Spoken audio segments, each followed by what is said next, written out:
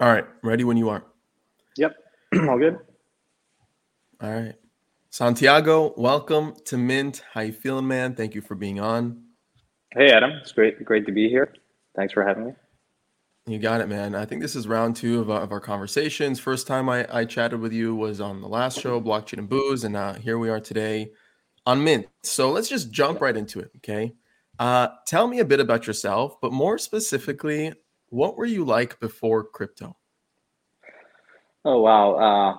That is a good question. About myself, I grew up in Mexico, I guess. And to me, that's like been a hallmark experience of understanding how broken the world is in many ways. I think a lot of people that come to crypto have a better appreciation of why things matter and why we're building this. And and so after that, I spent most of my time in finance. I studied game theory, and for me, when I discovered Bitcoin in 2012, it was really what drew me was the Nakamoto consensus. I emailed all my game theory professors and said, "Wow, this is like a new chapter in game theory. We've got to update all our books." But of course, like they dismissed it. But for me, it's always been this idea of I my if I were to think about what I obsess about is friction. I just can't stand it. When I go to the doctor and I get to fill out 20 forms over and over again, or when I need to send a wire, or when I need to travel. And like, I just generally think that for me has been my framework for understanding investment opportunities. When I see friction, wherever it may be, then I sort of like understand, okay, why can't we do, like, there ought to be a better way to do this or that, right? And I think like crypto, when anyone that has used a stable coin to send money doesn't want to go back to sending a wire transfer. And so for me, it's sort of an inevitability that we're moving this direction. Anyone that is critical of crypto hasn't used it. And I think like, or is trapped in the state of the world where it was just Bitcoin and you didn't have a lot of usability in these systems. Whereas today, I think we're entering, and what was been most interesting to me over the last like really like kind of like year and a half to two, is that we are entering into like a state of the world where crypto applications are providing equal or more functionality across the board than traditional like systems. And that's, I think, like any piece of technology that gets adopted that is successful needs to provide a 10x better improvement. And incredibly, places in crypto are faster, better, sometimes cheaper, but depending on how you define those things, it's very subjective. I understand that, but that's what's like, I guess that's me, and I know I like shifted towards like giving you an answer that is related to crypto, but No, no, it's it's candidly good. it's been hard for me not to obsess about this stuff because I think like, look, at a very primitive level, like it pisses me the fuck off that the people in finance, people that need it the most are hurt the most in a lot of these systems that have friction. When you think about money, like people don't have access to credit, people can't like are charged exorbitant fees, and to you an $8 like wire transfer fee is not much, but it is a lot for other people. And so I think a lot of consumer surplus, a lot of benefit will come from crypto, and it's going to impact people that need it the most. And so that's what motivates me. No, look, I'm Jewish. An $8 fee for a transfer is like it hurts my pocket. And I also like part of Mint and the business model of Mint is since the get go, I always wanted to make all revenue on chain. So every single season, I issue NFTs as sponsorships, and I also try to pay the people who help basically manage Mint in crypto. But all these like transaction fees eat up into that. So I still use Venmo sometimes, and I still use other platforms. But I hear you. But let's revert back to a keyword that you said. Okay, friction, a core theme that you said really resonated with you growing up. And I guess my next question to you is like, what was it like growing up in the Santos household? Like, were you just Okay. like always trying to fix stuff? Were you always you're like, mom, dad, friction? Like, I gotta fix this. Like, it doesn't make Yeah. sense. Like, what was that like growing Yeah. up? Yeah. It's funny because I just spent this weekend going back home, and yeah, I think so. I was the youngest. I have two older sisters, and I don't know, like I do obsess about inefficiencies when I guess you'd have to ask my parents. It's probably a royal pain in the ass. But I love to travel. I think understanding how different people view the world has really. I credit my parents because we didn't have a lot of money growing up, but we did travel. The two buckets where we spent money was travel and education. And my parents were always there for me. And so I think like growing up in that environment allowed me to like feel comfortable taking outsized risks, because I think ultimately you want to have a cradle where you can, if shit really hits the fan, ultimately you have a support network that you can go back to and say, hey, yeah, like I lost it all or whatever, but I think ultimately like you have a support network. And I think it's super important, especially so I've always felt really comfortable taking risk. Because for me, it's like this idea that you can constantly reinvent yourself. Like you have the mental Mhm. faculties to then say, you're going to figure it out. And look, I've been writing crypto at times. I've been terribly wrong. I've made a ton of mistakes, but I think the key hallmark and I always credit my parents for this, is inspiring me this idea of just doing stuff that I think matters, and not being very complacent. And I think that's where I just obsess about when there's friction. To me, it's just a more like from like it's part of this notion that I want to do stuff that one always matters, can have an impact, and two, I think so. I'll give you a piece of that I don't think I've ever told anyone in a public context, but my middle sister is sick, and she's been sick for Okay. like 8 years. And we didn't really know what she had. She has like a rare form of epilepsy. And going through that process to me was very difficult, because it's not like my sister is missing an arm or a leg. She's like there, but she's not there. And so at the same time, for me, it was really difficult because you're left wondering, it could have been me. You know, probabilistically, genetically, like I don't know, like there might be some genetic expression that happened when she was growing up that just triggered this like disease of Right. sorts. And so like that also, when I vividly remember, because this was happening when I was at a venture fund investing in like startups and software startups, and I said, does this really matter? Like, okay, do I want to go out and invest and find the next Salesforce? Like, trust me, like software as a service has been huge, and it's been a big transformation. But for me, I was doing crypto by night, and I said, well, I see this entire world, and I think it's going to have a massive impact on a lot of things. And to me, that was like a big catalyst, is saying, okay, I just really just want to focus all of my time, because I don't know how much time I have, to doing things that I think will ultimately matter the most. Because like it really centered me and put a lot of perspective into my life around, we're incredibly lucky, and I think, and when you see other people that are not, then it kind of forces you in places a lot of it really kind of centered and aligned my values and principles and how I dedicate my time.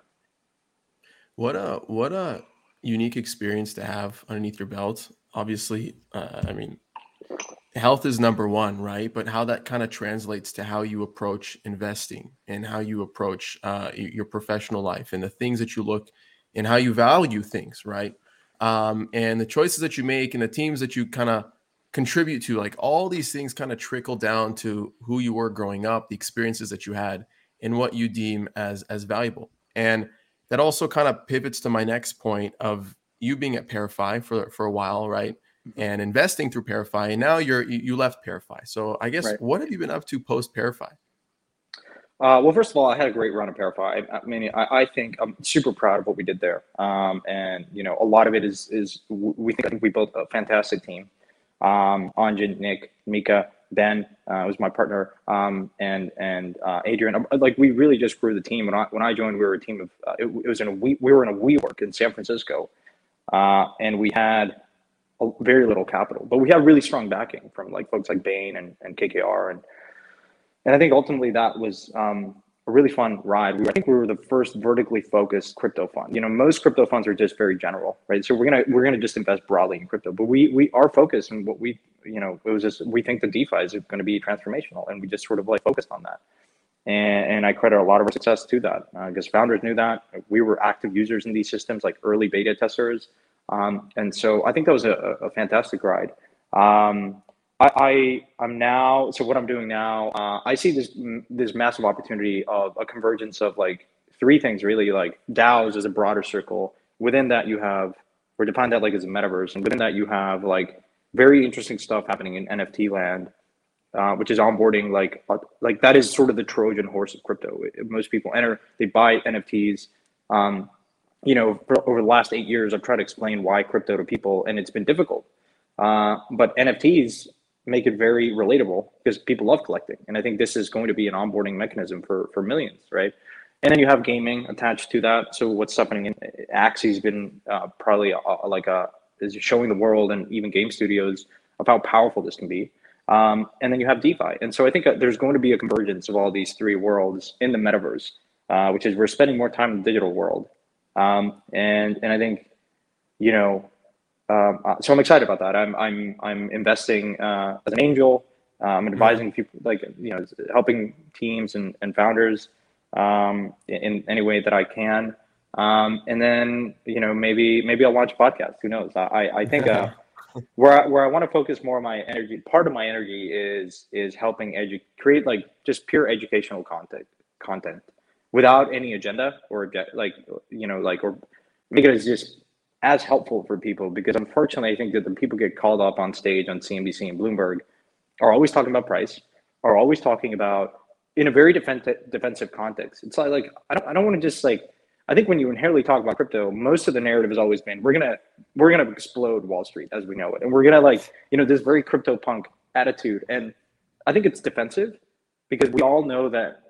Look, we've all been in these dinner conversations and Thanksgiving and what have you, and people are like, oh, this is a scam, this is drug money, this is Silk Road stuff. And it's difficult to overcome that. The natural response is to be very defensive when someone is constantly asking you questions. But I think generally more and more people are very interested now in crypto because of NFTs or gaming or what have you. And I think there's an opportunity to just create very, you know, all we need to do is just explain this technology for what it is and go out and encourage people to use it. And that's it. We don't need to do anything else. I don't care if Doge is $1 or $5. Who fucking cares? Like, when you talk about that, it really discredits this, because when people see these charlatans and go on TV, naturally it's like, oh, this is like the guy that couldn't get into investment banking, that wasn't successful in Wall Street, ended up going to crypto, was lucky, and now he thinks he's a genius. And I think that doesn't serve us well, because ultimately there's a lot of really smart people here that don't have the microphone, but there'd be much better stewards of communicating this technology to the broader world.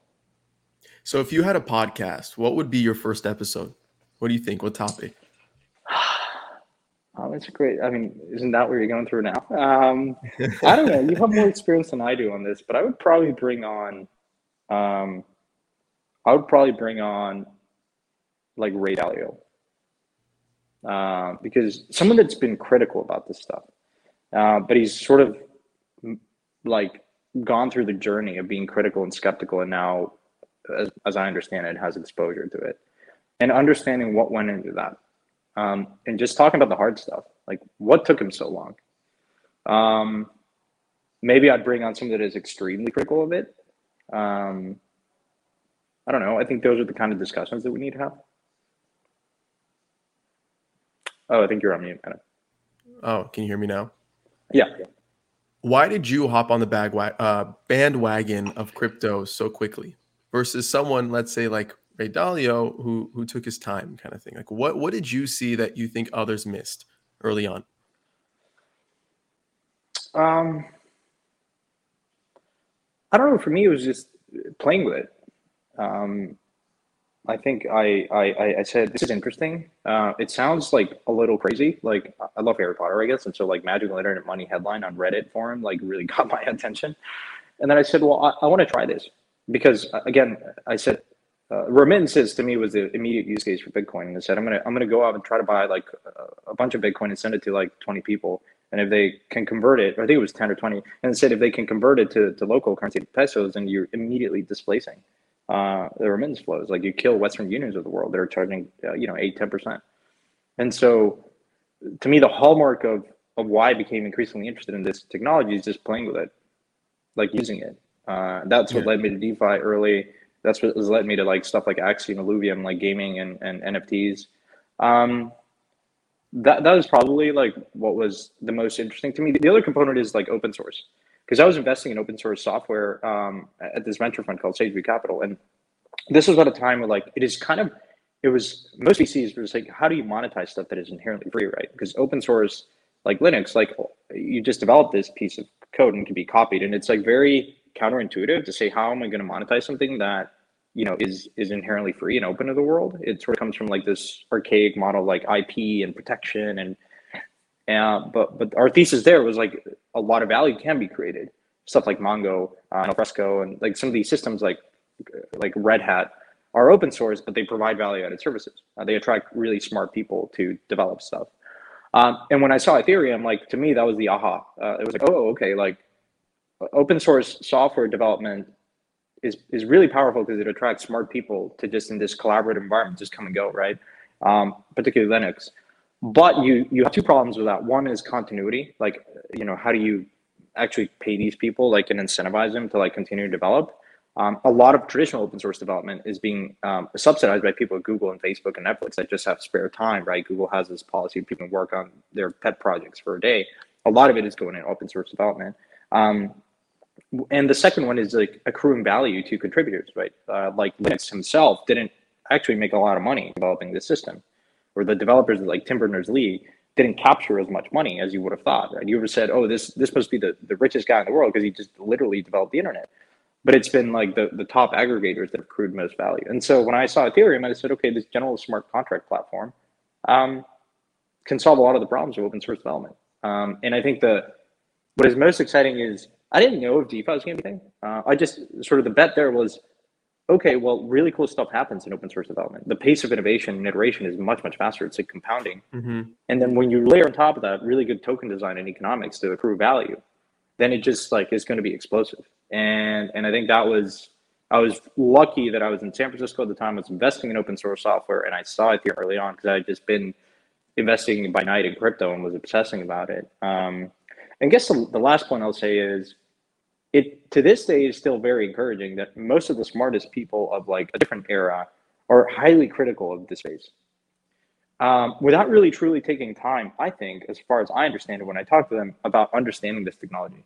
And to me, it's always been like, anytime someone really, really has a visceral reaction to something, it's like, well, just probe there, right? Because like nothing is truly obvious in this world, like nothing. And I think I've said it before, but when you think something is obvious, it's probably not. It's your perception of it, and is that you probably do not understand it to the level of granularity, because nothing truly is. Everything is at the end of the day a state of probabilities, and people love to think in binary terms. People love to dismiss stuff because it conflicts with their worldview, or it conflicts with their portfolio and their bags, or whatever. And I understand that you might not take an interest in something, and I understand that some people might say, like Buffett, say, "Hey, look, I'm not a technologist, so I'm not going to invest in the internet. I'm just going to stick to my guns and just buy stuff that I eat and can touch and use every day, like Krispy Kreme and all this stuff." That's fine. I mean, he's a great investor. But I think in this state of the world, I think new paradigm shifts are compressing. Like the state by which the world is changing is radically accelerating, largely because of the internet, largely because we're uber connected now. And I think the pace of information is being disseminated and created and then disseminated at an accelerating pace. And so new ideas get adopted and iterated much faster. And so there's sort of this analogy, like if you were to put someone that was born in the 11th century in the 16th century, and you just sort of teleport him to the 16th century, he would have been like, okay, kind of the world has changed a little bit. Like, you know, people kind of do the same stuff, but it largely would have like, yeah, he would be surprised. But if you do the same for someone that was born in like the 18th century and you teleport him to today, you'd probably have a heart attack. Because things are radically different. And I think that time scale of how things are like, even like your grandmother today, or, you know, even your parents, it's really hard for them to understand some of this stuff. It's like, what do you mean you're playing this virtual game and what do you mean about punks? Like my parents were so critical when I was buying punks. I said, all you got to understand is that, like, you know, it's just an image. And I think like that to me has always been, it's been from first principles, it's been what has guided my level of interest into probing into certain stuff, right? When people are really critical about something, because they probably don't understand it, and there's probably a lot of substance there. It's sort of the analogy of, like, if you remember bookstores, like Barnes and Noble, when you walk in there, you naturally like have an affinity towards walking towards the aisles that you love, whether it's comic books or fiction or nonfiction. Right. But you know that there's people that are spending time in other aisles. Like there are people that are in that corner of the bookstore that you've never ventured out to, And you've got to wonder, like, why are people there? There's clearly some value that other people are seeing. So wouldn't it be in your best interest to just occasionally just go up there, ask people questions like, what do you like here? And then if it's okay, if you don't like it, it's okay. You can go back to your aisle. But there's infinite, like, I think there's a ton of value in just constantly having that intellectual curiosity to venturing into a particular aisle in the bookstore, in the library that you never allowed yourself to go into, because you never know. You might love Stephen King, or you might love comic books, or you might love Yeah. nonfiction. But allowing yourself to be in a position in sort of this frontier of it is sometimes uncomfortable to venture into places where you don't have no experience. And I think a lot of people experience that in crypto. They come to this world and there's all these topics and lingo, and it can be really daunting. But nonetheless, like, anyone from the outside in must be realizing at this point, okay, there's really smart people here. Okay, there's a lot of value Yeah. being created. If you're an artist, you're looking at NFTs, you're saying, I probably should have an NFT strategy. Yeah. You know, dude, when I walk into a Barnes and Noble, the first aisle I gravitate to is Starbucks. That's where my fat ass goes to get like a blueberry muffin. Oh Like, yeah. like Oh you yeah. you you gravitate towards the comic books. I gravitate towards the blueberry muffins. Now, all jokes aside, um, I want to talk more about, I guess, like your investing strategy. Okay. Um, the more I consume like your content, the more I listen to you on podcasts, the more I read your tweets. Uh, you have a very like philosophical approach, I think, to the investments that you make, but also you're very strategic. Okay. And beyond being like a stellar writer on Twitter, and not to toot your horn, right? But you have a good job like conveying thoughts really clearly. Um, what are some, I guess, principles you live by as an investor? And we talked a little bit about this with your sister, right? But I want to dive a little bit more into it. Like, what are some core foundations you hold yourself accountable to, if any, before making a bet? Yeah, it's a great question. First and foremost, it's stuff that I can see myself using. I love to invest in stuff that I can use. And so that's one. The second one is just always finding one or two or three or whatever it is, things that I can help a team. And if I can't see that, then I tell them, look, you're better off taking money from someone else. So I always want to understand ways that I can help a founder. And a lot of times I just come to them and say, hey, look, these are things that I can probably help you with. And these are the things that I can't help you with. And so if there's alignment, those are the best relationships. Um, I was talking about this the other day, and yesterday I tweeted about this. It's sort of like this idea of how diversification, and I think for me it served me well to just be more concentrated. And this is not about quantity of investments. It's really thematically focused on things that I think will have, on a relative basis. You always have to think about, where's my capital going to be optimized. Um, and so, I think, like, not spreading myself too thin. I mean, at Parify, we're focused on DeFi. Today, I'm increasingly focused on investing a lot in games and NFTs, and still DeFi. But for me, it's been just helpful to know the people that come to me or I go to them understand in the things that I'm investing in, because there's a lot of leverage that I get for just being very focused on a particular theme and observing trends and how the space is evolving, and then leveraging that across. And it's not sharing insights between protocols. It's just more so from that vantage point, just being in a position where I can observe what Axie's doing, then Yield Guild's doing, then Illuvium is doing, and then other games. And so that serves me well. And so those are sort of the main things that I tell founders. At the core of it is, again, it needs to have impact. I think that's been the case for most crypto investments. I think a lot of times understanding what motivates a founder is super important. Like, why are they building, and getting to know them before I make an investment is because a lot of times, it's unclear if a founder is going to grind it out through a bear market. And I just want to always see that of what really motivates them. And I think the founders that I've been had the privilege to back, I think most of them, if not all of them, have this growing desire to. It's pretty awesome to be in my position where I get to talk to people that have thought about problems for their entire life and have way more experience and domain expertise. And then it's just it's super encouraging to hear them say, hey, look, I want to truly transform how banks operate. Or derivatives work, or what have you. And so, those are probably some of the main things. I'm sure I'm missing some. So you see yourself using it. That's one principle. The level of impact that it has, the founder's conviction, and their belief and their underlying like motivation and inspiration to solve that problem. Those are Mhm. like the three main kind of takeaways Yeah, that I got. yeah. But I know you've been investing since early 2012. And Mhm. with being a good investor is kind of revisiting your thesis and altering different variables. Mhm. From Yeah. 2012 to like where we are today, one, when was the last time you revisited that thesis? And Mhm.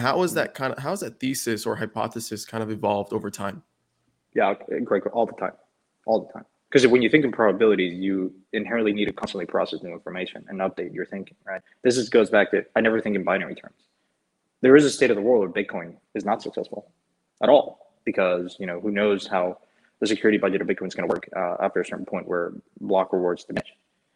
So like, and what is that? And so like naturally, I think you constantly need to think about that. And there is a version of this world where Ethereum is not as successful. There's also not a zero sum game, I think, in all this space. Like there's going to be a lot of value created. So thinking in maximalist terms is I've never had it. I've had inclinations naturally where I'm investing a lot in the Ethereum ecosystem now. Solana, increasingly mostly Solana and Ethereum. But you always need to constantly like think in probabilities, and so yeah, like I made a lot of mistakes. I think the the key learning, for instance, in 2017, I was investing in a lot of like higher up the stack protocols and applications, and a lot of which had dependencies, meaning like without a without a highly credible throughput like layer one, well, a lot of social use cases are not going to work because it's super expensive, right? And so that's one example. Or like there's this idea like, hey, let's decentralize everything, and no, you don't have to decentralize everything because you need to wonder like, what are you actually gaining, right? And does it really matter? It works for money, right? Where you minimizing the only reason you want to have DeFi is because it minimizes counterparty risk, and that is super valuable to a financial participant, right? Like, not relying on a middleman that is going to approve stuff. And it's going to take time, and it has counterparty risk. That matters, right? And so having a highly transparent financial system um, that is extremely valuable because the stakes are high. But should you be creating a decentralized Uber? I don't know. Decentralized Airbnb? I don't know. Can some of those applications borrow some elements of crypto? Probably. And so I think like those were some of the mistakes like I made in 2017 was just investing in stuff that was too far ahead of its time. And the reason I kind of then understood that and probably stayed away from a lot of them was because it had a lot of dependencies because you needed to have a place where you can store these files correctly. So you need to have something like IPFS, and it wasn't around. You needed to have an L2 that could credibly like support a lot of transactions you didn't have, or something like a more throughput like blockchain like Solana, which didn't exist. And so I think like we always kind of have, for me, it's been investing in stuff that is gaining traction. Like what drew me to NFTs and revisit that and gaming was just seeing it was hard to dismiss the level of traction something like Axie was getting, or Yield Guild was getting. And so for me, if I were to just distill it into one, is just in this space, like it's great because you can join these Discord channels and understand on chain how things are working or not working and how much traction they're getting. All you need to do is like probe. And what's super fascinating is like this data exists available to anyone. And so one of the learnings I had was like coming into the space from traditional markets. Like I was at JP Morgan and then just investing in like venture, which is super competitive asset classes. Like you sort of think that like all the opportunities are already arbed out. There's someone that has better information than you, right? And so that skepticism for me kind of like was difficult to overcome because I look at something and say, wow, like how is it that no one has like thought about this before, or why am I not the consensus here? Like what am I missing? And ultimately, I just come to the conclusion that a lot of people don't do the work, even though data is like paradoxically like just open there for anyone to observe. Like how many people are actually like using on-chain analytics, and like to me that's just like incredible, right? You're not relying on the SEC like 10K, 10Qs, like all this data is perfectly transparent, available to anyone to assess and inspect. All you got to do is look. And so to me, like a long-winded answer, but like that's been like I don't invest in stuff that I struggle to see get any remote traction or has too many Mhm. dependencies because the opportunity cost is there is stuff that is getting a ton of traction and just is out of favor or is like people haven't discovered it. And so in the like the juxtaposition of these two worlds, stuff that like Cardano that has never shipped or just shipped for a long time, you're sort of wondering like, why are these things have any value or have any traction? And whereas you have this entire world and ecosystem that is exploding in usage and traction. And so that really just has sharpened my view on Yeah. where I invest my capital. You're very much at the type of person that says, just look at the data. Like, I don't invest with emotion, rather with logic and rationale. And I know other people make investment decisions based off what their gut tells them. And I think it's interesting to hear everybody's point of view. One thing you brought up that's super interesting is, and this kind of takes me back to, and I'm not going to quote the date, but before the roads, there were the cars, and everybody built the vehicles that drove on dirt before building the highways and the foundation that allowed for a smoother finish. And it feels like we're first now building the roads, the infrastructure layers like IPFS, like Ethereum, all these platforms that are composable and can be built on top of. And now we're like seeing the rise of the cars and all these different cars being built to use these roads, and I think it's super applicable to kind of your analogy of, we gave people the foundation, right? Let's see what they do with it. And I'll bet the ones that align with my thesis as an investor. And I want to take it the conversation now to social tokens. Okay. And the reason why I want to talk about social tokens, it's a topic that I bring up with everyone on the podcast, and it's why Mint exists. It's the impetus of where crypto meets creator, in my opinion, along with NFTs, along with DAOs, et cetera, et cetera. But I quit my job at Draper Goren Holm because I had the opportunity to do a social token for a DJ. Okay. And we put it on the back burner because just the tools and platforms weren't necessarily there to bring it to life.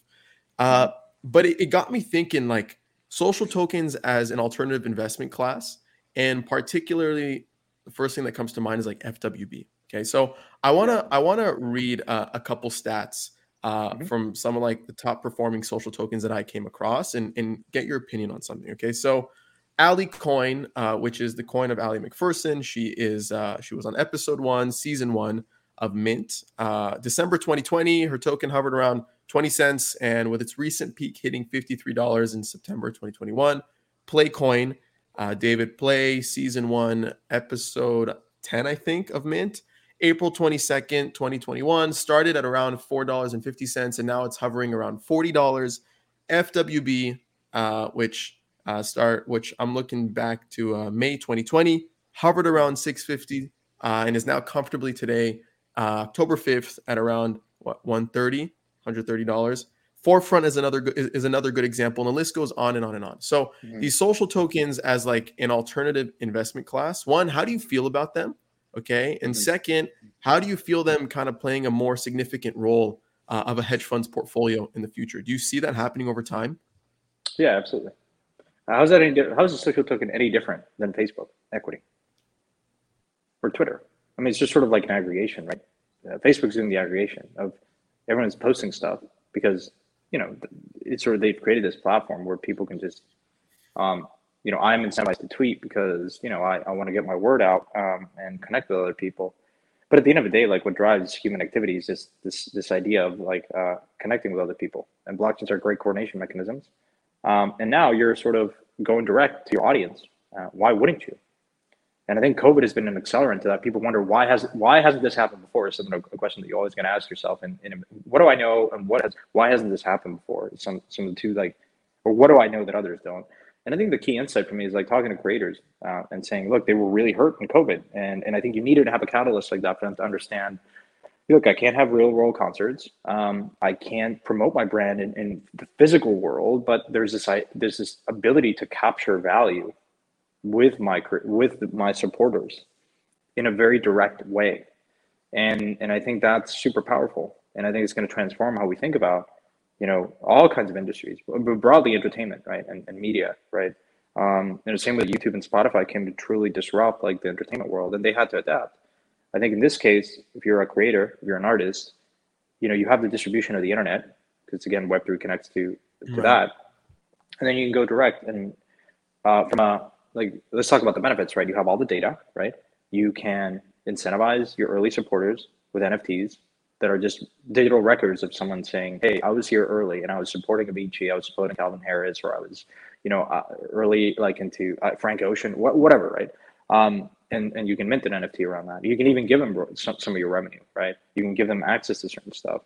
And so I think like it's been really interesting, like this inversion of how you first create a community and then you build applications and services around that, versus to your point around building the road, like layer one infrastructure, like layer one development has been, you had to kind of build something to allow for these state transitions and recording stuff on the blockchain with trust and immutability guarantees that incentivize this whole stack of applications built on top. But that was a very discrete way of developing products in crypto, which is you kind of had to build it for people to come. Now you have this idea of creating really powerful communities, like a Bored Ape Yacht Club. Incredible, right? They've first started with a mint and like of just these Bored Apes, and then they've partnered and created all these different services. Why? Because they have all the attention of users, like 50% or more of people are coming in without any reason and have never held crypto before, but they're buying these apes because they're cute and now it has access to other stuff. And social tokens are no different. In my mind, it's this idea of I own my brand. You created Mint because you want to own your brand, right? And I think that's super powerful. Fortunately or unfortunately, I think social networks are going to realize and recognize that, they should have probably been more generous to their users, especially early users that have created a ton of value. And I think things are inherently, there's a lot of friction there and a lot of discontent. What do you kind of see the future of creators and the creator economy in general spiraling towards? And I only bring that up because of your last point of social networks will realize that they should have favored their earliest creators much better. I think there's one platform in particular that's doing this, like TikTok. And the most relevant example that comes to mind that they've done, just to give more context, is I remember early on when a lot of early creators were picking up traction and virality, they started sending them care packages, to show appreciation. This is like a package that was shipped to them that they invested money into, that they invested time to curate for this individual, So whether it be through a token or whether it be an act of kindness, right? These types of collaborations, this type of recognition, I think is forming much better on TikTok than Instagram or Twitter, for example. But what do you see this this next wave of the creator economy kind of spiraling towards? Yeah, I mean, I think we're just in the very early stages of this explosion of creating social value and capturing this goodwill that exists in the world. When you think about the popularity of, for instance, sneakers of Nike, like a lot of it is tied to, I don't know, like in particular, like Jordans, right? Like Michael Jordan, sure, he got endorsements and he got paid a ton.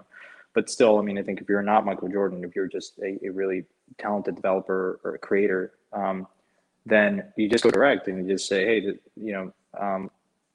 ultimately think about how many people haven't been discovered just because they don't have access to these gatekeepers, or that an algorithm doesn't push them up the stack. It's really hard, right? It's really hard to get discovered, or has been. But now you're sort of seeing in the NFT world where so many people are just being discovered, like Ferocious, and people have been doing a lot for a long time, but like there's this whole set of artists that are coming and minting NFTs, creating and uploading their art and getting a ton of traction. And so I think it starts with just creating your art. It starts with just, maybe issuing your own token. I think what's going to be super interesting is what else do you do with that? Bored Apes has been, I think, one of the more impressive projects that has had a iterated very quickly on layering on services to their core engaged community. But if you're an artist, I don't know, Justin Lau has been at the forefront of this and try to experiment and do this since 2017. He's now come a long way, I think, of perhaps sharing revenue, like royalties to their fan base and early adopters. And so I think more and more NFTs will be the cookies of Web3. It will allow you to understand who your core early believers are and fan base is, and then use that mechanism to stitch together the metaverse and the meet space. If you're going to have a concert in LA, well, as opposed to relying on Ticketmaster, then you might just give access to, Friends and Benefits has done this extremely well in crypto conferences, right? You can go to their events, and they did it in Miami and Paris. And so I think but the use cases are vast, right? It could really be anyone, right? It could be a writer. It could be, I don't want to just say it's just an artist, like a painter, if you will. It could be a musician. writer, anyone really. Yeah. I think part of creating that, of people owning their creator economy, comes with the element of the level of liquidity, the amount of value that's captured through, whether it be their NFTs, whether it be through their social token. And something that's obviously super familiar to you is DeFi lending, DeFi borrowing. You're an Mm-hmm. avid supporter of Aave and a bunch of other protocols. How do you think about creator economies and these like micro social networks building out their own peer-to-peer lending and borrowing networks? Does that Yeah. make sense at all? Yeah. So what you're saying is like the ability to like borrow and lend against these social tokens. Exactly. But do so in a way where communities trust one another, right? Mm-hmm. And they trust the people in those communities. And for example, I may be more reluctant to take a loan from someone in FWB that I've interacted with, online, um, rather than like, I don't know, Mm-hmm. going on Aave, for example. And not to say that I don't Mm-hmm. trust Aave or what they're Right. building, Yeah. right? Yeah. Yeah. I think from like a more normie point of view, these things are so hard to understand at a higher level that when you live and breathe in these communities, you become so part of them and so ingrained in them Yeah. that it opens Yeah. up opportunities for new DeFi products, Absolutely. right? Yeah. I mean, basically, what you're describing is a reputation layer, which is missing in DeFi, right? Because everything is over collateralized, and that has it's not the optimal solution, right? Like in the traditional world, you have under collateralized loans because you have a credit score, and their credit can be enforced through violence. Like you can go to people can there's recourse, right?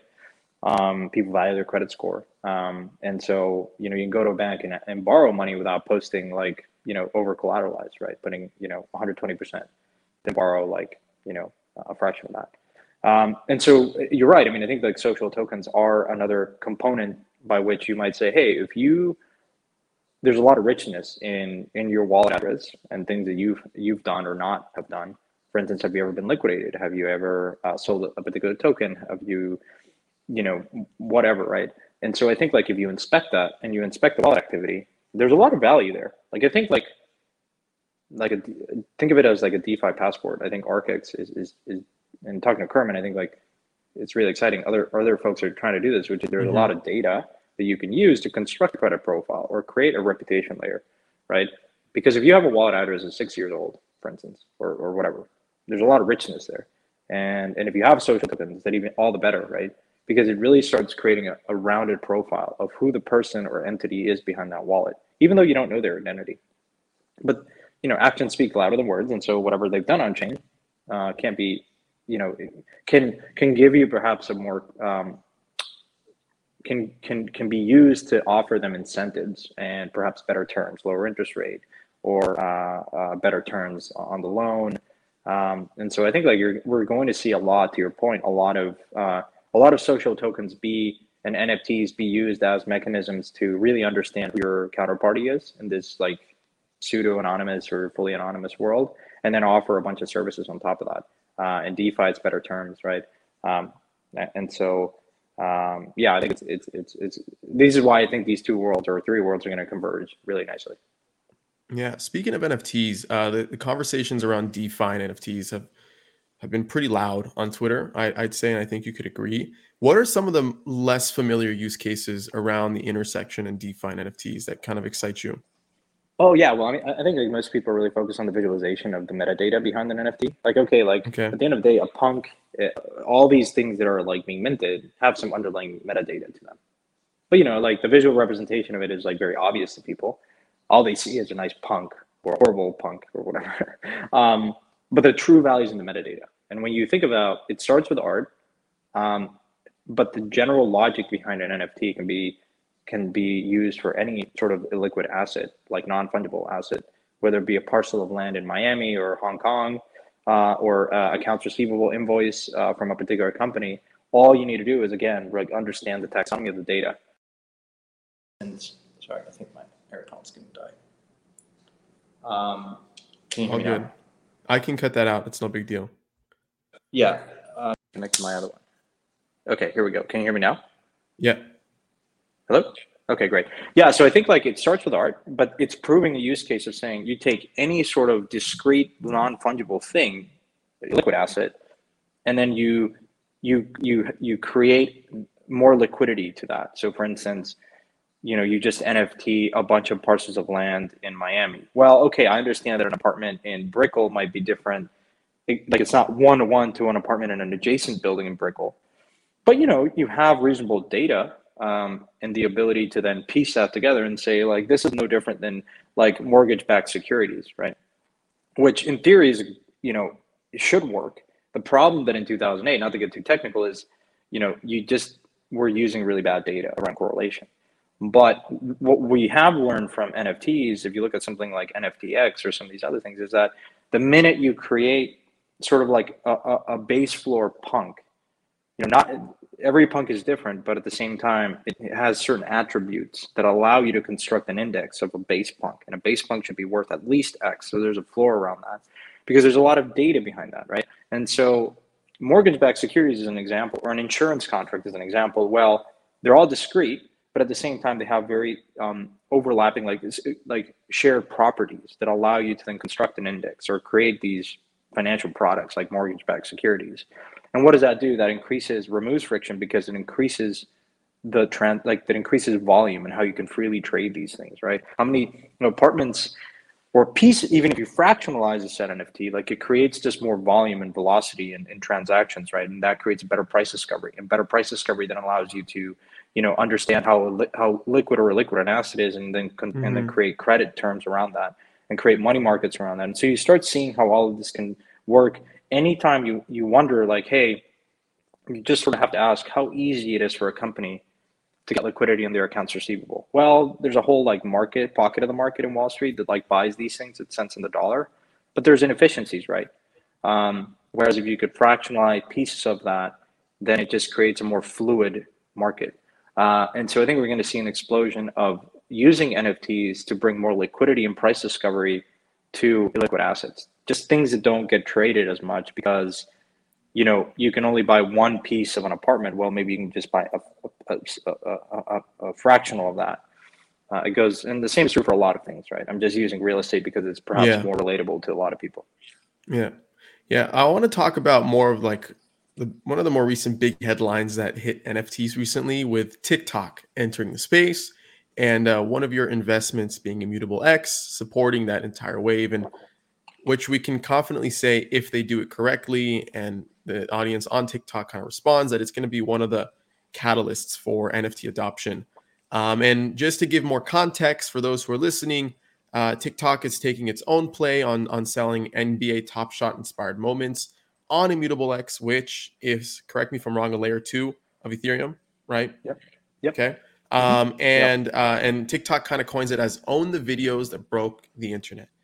So you were an early investor in Immutable. What's your take on why TikTok decided to use Immutable over a competitor like Flow, for example? And it's an indirect competitor. I don't think it's a direct competitor, but let's say someone like Flow, because there was a lot of like talk around that on Twitter. Yeah, I think you have to understand, like, what drew me to Immutable was it's a team that's understands how painful it is to build on the layer 1. Like, so Robbie and the team built Gods on Chain, which was, I think, for a long time one of the highest grossing like NFT projects, but it was very expensive. So through that experience, then they said, hey, let's build a layer 2 that is specific and very well catered to NFTs and gaming applications. And so I think ultimately each layer 2, Starkware, like Arbitrum, Optimism, and Immutable X just do certain trade-offs. And again, Immutable X is using Starkware technology to build, I think, one of just a very specific, I don't want to say just fully focused, but more specific blockchain, layer 2, for NFTs and gaming. And so I think ultimately, like, if you're at TikTok, you can say, hey, I can deploy on Solana, perhaps. I can deploy on Flow, and I can deploy on Immutable X. And I think, to this day, I think like you just benefit from the security guarantees of Ethereum, which is one of the more, if not the more battle tested, like, network out there, absent Bitcoin. And then you just, I think and you tap into the community and user base of Ethereum. And I think that's ultimately, the same way that perhaps Visa decided to, deploy on Ethereum and use Ethereum and enable USDC transfers.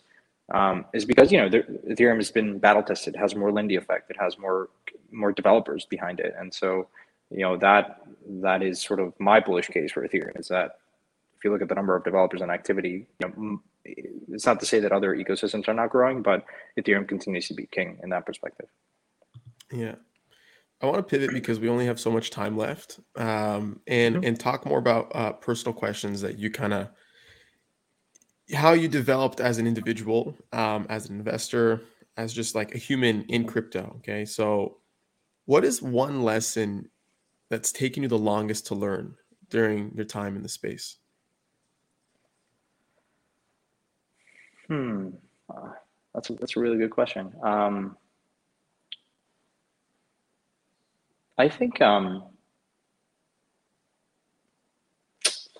What is one lesson that has taken me longer to understand in the space? I think it's this impatience that I feel. I think others feel too, which is it's really hard to be in a position where you think that it's probably going to sound like I'm contradicting myself, because to me, this technology is increasingly obvious. It's just a matter of when it's going to be deployed, when it's going to be adopted. And it's sort of hard that once you discover crypto and you start using it and you understand the potential that it might have, just being a little bit more patient in how these things will take to get true mainstream adoption. Because I still think we're super early. We're all kind of beta testers. But it is difficult because when you juxtapose that with how a lot of world problems that exist today, and you're saying, well, God damn it, I hope these things, like, what is it going to take for more people to realize that, the economy's not growing? There's all these different problems, like during COVID, right? People are getting checks in the mail.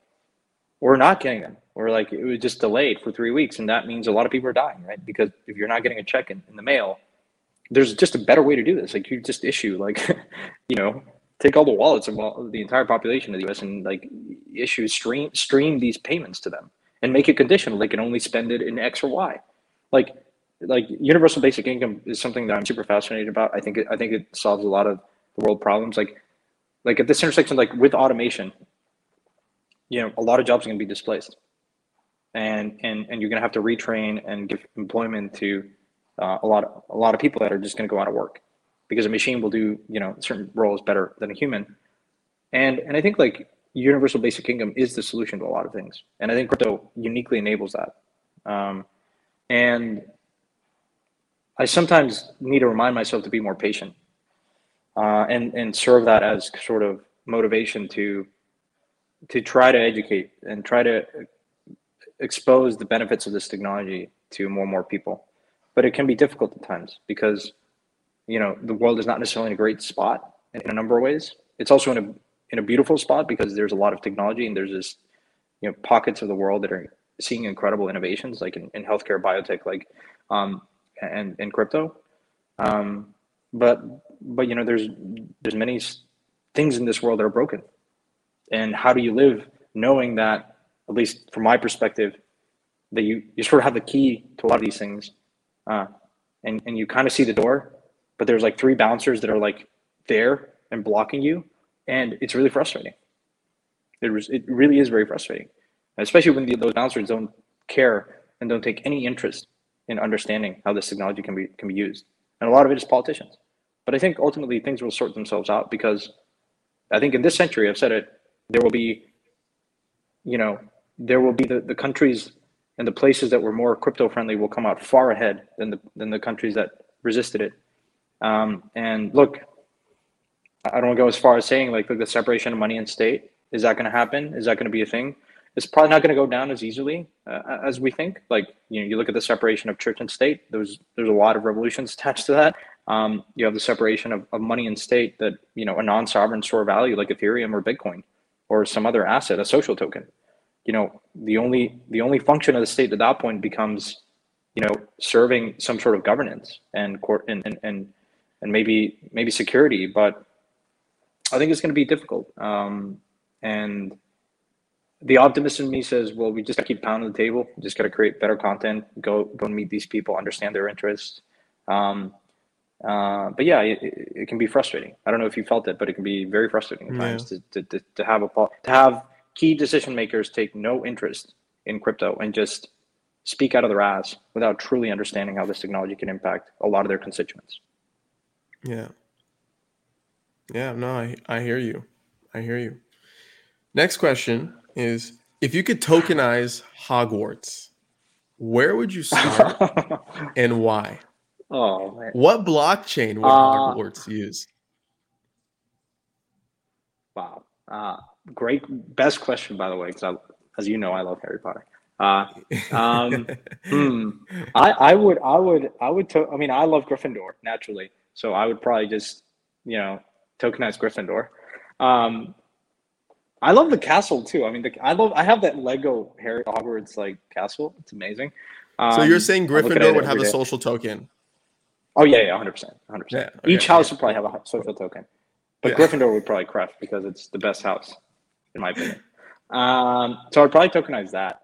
Um, Maybe even wands, but I think Gryffindor. I would start with Gryffindor and just make it a social token. If you meet certain parameters, then you are part of Gryffindor. Uh, and so like have a test. There's like these tests online that you can take and like it tells you if you're a Gryffindor or not, like the sorting hat test, which is by the way better than Myers-Briggs and all this random stuff like personality traits, astrology or whatever. I just think like if you're, everything you need to know is if you're a Gryffindor or you're not Gryffindor. And if you're Gryffindor, you get access to this token. So I would do that. I feel like your Tinder bio is just something like, which team are you on? 100%. And that's how you know if you're a match or I not. mean, totally. That's compatibility is if you're a Hogwarts, if you're a Gryffindor, first you're a non-Muggle. If you are, which means you're in crypto, then are you Gryffindor? And if you're Gryffindor, then all the better. Good answer. Good answer.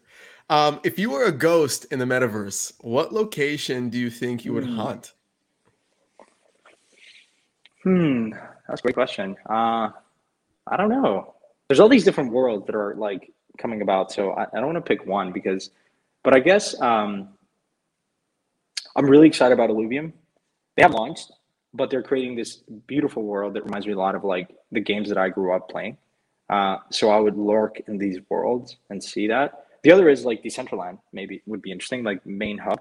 And it's an easy answer because you're going to see a lot of activity go through there. So I just think that the level of activity in Decentraland's like main square is probably going to be there will be a point where it probably gets more eyeballs than Times Square in the next 20 years. And so if you're just lurking there, you're going to probably see a lot of like really interesting stuff happen.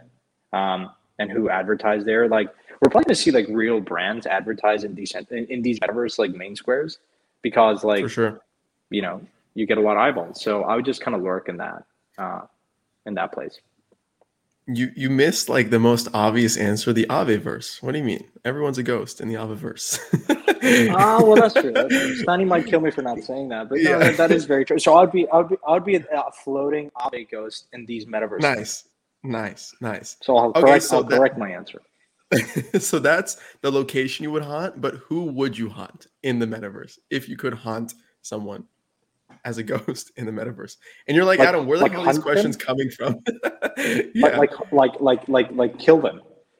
Wow. No, just like spook them. Just spook them. Oh, I see. Haunt. Spook them. No, man, we're not trying to kill anybody here. This is not. I'm a friendly person. Yeah. I see. Sorry. I don't know. If there is a Voldemort version in the metaverse, I would just probably like spook them, whoever that may be, and maybe it's a crypto personality that is the Voldemort of maybe like Craig Wright or whoever. But I don't know who would be for you.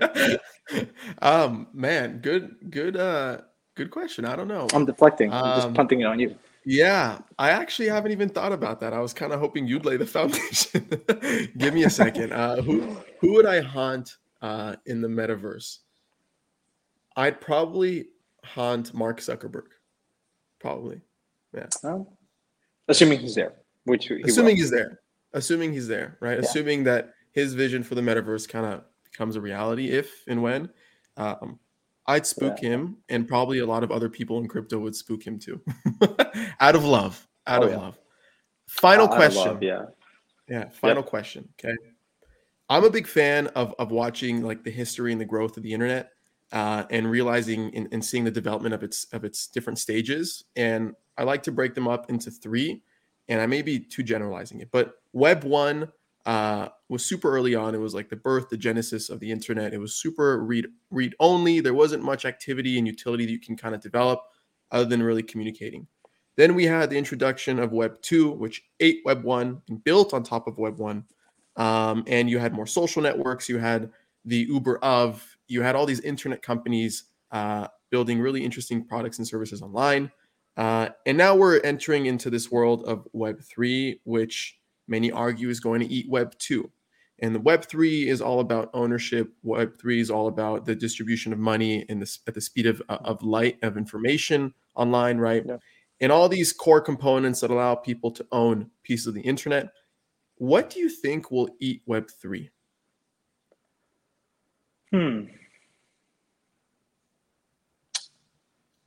don't know, really. I think, I mean, I want to say like the reasons why Web3 might not really truly scale, like, is the scalability. I think for me, like, I sometimes wonder, hey, like, do people care about decentralization? I don't know.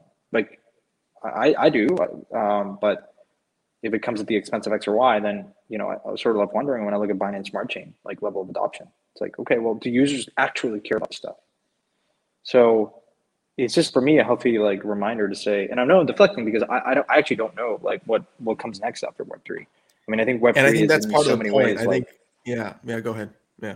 yeah, in so many ways it's like, what is Web3 and what is our definition of Web3 today might change dramatically because, you know, you really have to just understand. I think for me, constantly is questioning what do people care about because users drive adoption, and if you don't have adoption, no one really cares. Technology. Sometimes the best technology doesn't win.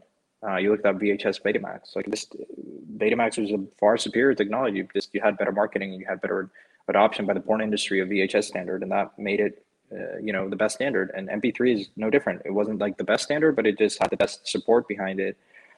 And sometimes I do wonder like how this world will evolve. I think, and it ultimately starts with, what people care most about. So my answer would be the definition of what we think of Web3 is probably going to be very different in the next year, 2, 5, 10. So for me to tell you what comes next after Web3 assumes that I understand what Web3 is, which I don't think I understand it fully because it is moving very quickly and it means so many different things for people. A lot of people just think Web3 is just gaming. A lot of other people say it's just DeFi. And I think that's what's most exciting about this world which is this metaverse, if we call it, is going to encompass so many different things. But what is clear to me is I think, like, look, for better or for worse, the operating standard of a lot of things is going to radically change. It's sort of like, I think we are going through the email moment of crypto. Before email, no one really understood why the internet was useful. And then ultimately email made it so pervasive. Everyone is using email. Every single business, every single person uses email because it allows us to connect in a more fluid way. And at the end of the day, we are very social beings and love to connect. And so I think it's just finding those ways that are allowing us to connect and transfer value, not just monetary value, but just value, social tokens, DeFi, like just money, in more fluid and interesting ways. And ultimately that will probably be expressed in so many different ways, that is both daunting and I think will get really weird. Like Minority Report will probably be like pale in comparison, but it's moving really fast, and that's what's most exciting. Ultimately, you want to be in a position where, like, I mean, what the metaverse and Web3 was a year ago is much different than what it is today. And Yeah. so, yeah. I like to think about this question, and I ask this to almost everybody on the show. If you look at what people kind of preach and communicate about Web3 and how that compares to Web2, where Web2 is gated, Web3 is borderless. Uh, Web2 is centralized, Web3 is decentralized, right? Mhm. Web2 is controlled and managed by a select group of people that get to see and quote unquote manipulate or use data to their advantage. Everything is public in Web3. And I try to think of like those types of characteristics and like what's the extreme side of that. Like if everything were to be on chain, if everything were to be decentralized, if everything were to be borderless, right? What's the downside of that, right? And what will try to fix that, you know? So I don't know. Just something to Yeah. think about. Yeah. I mean, I wrote, just the last thing I'll say is I wrote about this like a long time, just growing up in Mexico. For me, like this idea of human migration is super, like, I don't understand it. Like, why are we confined to man-made boundaries? And the downside of that is you see places like Africa that were just chopped up like a sandbox by Europeans. And like, candidly, a lot of the problems that you see in Africa today is because there's these man-made boundaries. And ultimately, what's most exciting is the idea. I think we are moving to a place where countries will become less important. I think communities will start in the digital world and then permeate to the physical world. Like you look at esports, like I don't have any affiliation to my national team. Like I love, like if there's a soccer team of crypto, that would be my team, you know? And so all like younger generations of, you know what I mean? Like younger generations are really going to just think about nationalism or whatever that means. Like um attached to open source communities that are very fluid.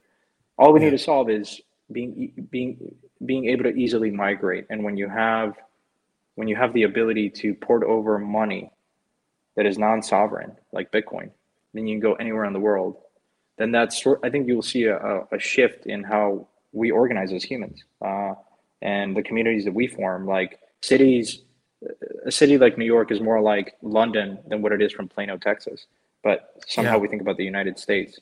It goes to the last point, the early point you were saying, which is there are shared values and principles that ultimately align us and coordinate us as humans. And I think we're going back to that, where that becomes the primary, like, gravitational pull to wherever you may go. And it's not you go to a particular country. It's not that you go to a particular jurisdiction. Is you're going to where you really want to be aligned with people that think like you, that share the same, maybe not think like you, but share the same values and principles. Right. And that is going to create that, like, reorganization. I think will create a lot of value, and that's what, like, is probably most exciting about Web3. You know, Love it, man. I think that's a perfect place to end yeah. off. Before I let you go, shill yourself. Where can we find you? Where can we find Punk 9159? Take it away. There we go. I'm in the metaverse naturally, but Twitter. Just leave it there. And Find me in the metaverse. just leave it there. No, I'll probably go to. I'll probably go to a few conferences. So ETH Lisbon and then a few others. So you can find me there naturally, but easier just on Twitter at Santiago Roel. And yeah, we'd love Nice, to talk man. to anyone. Thank you so much. Of Thank you, thank you for having me, Adam. It's always great to be here, and really appreciate the time. course. And I'll end it there. That's great, dude.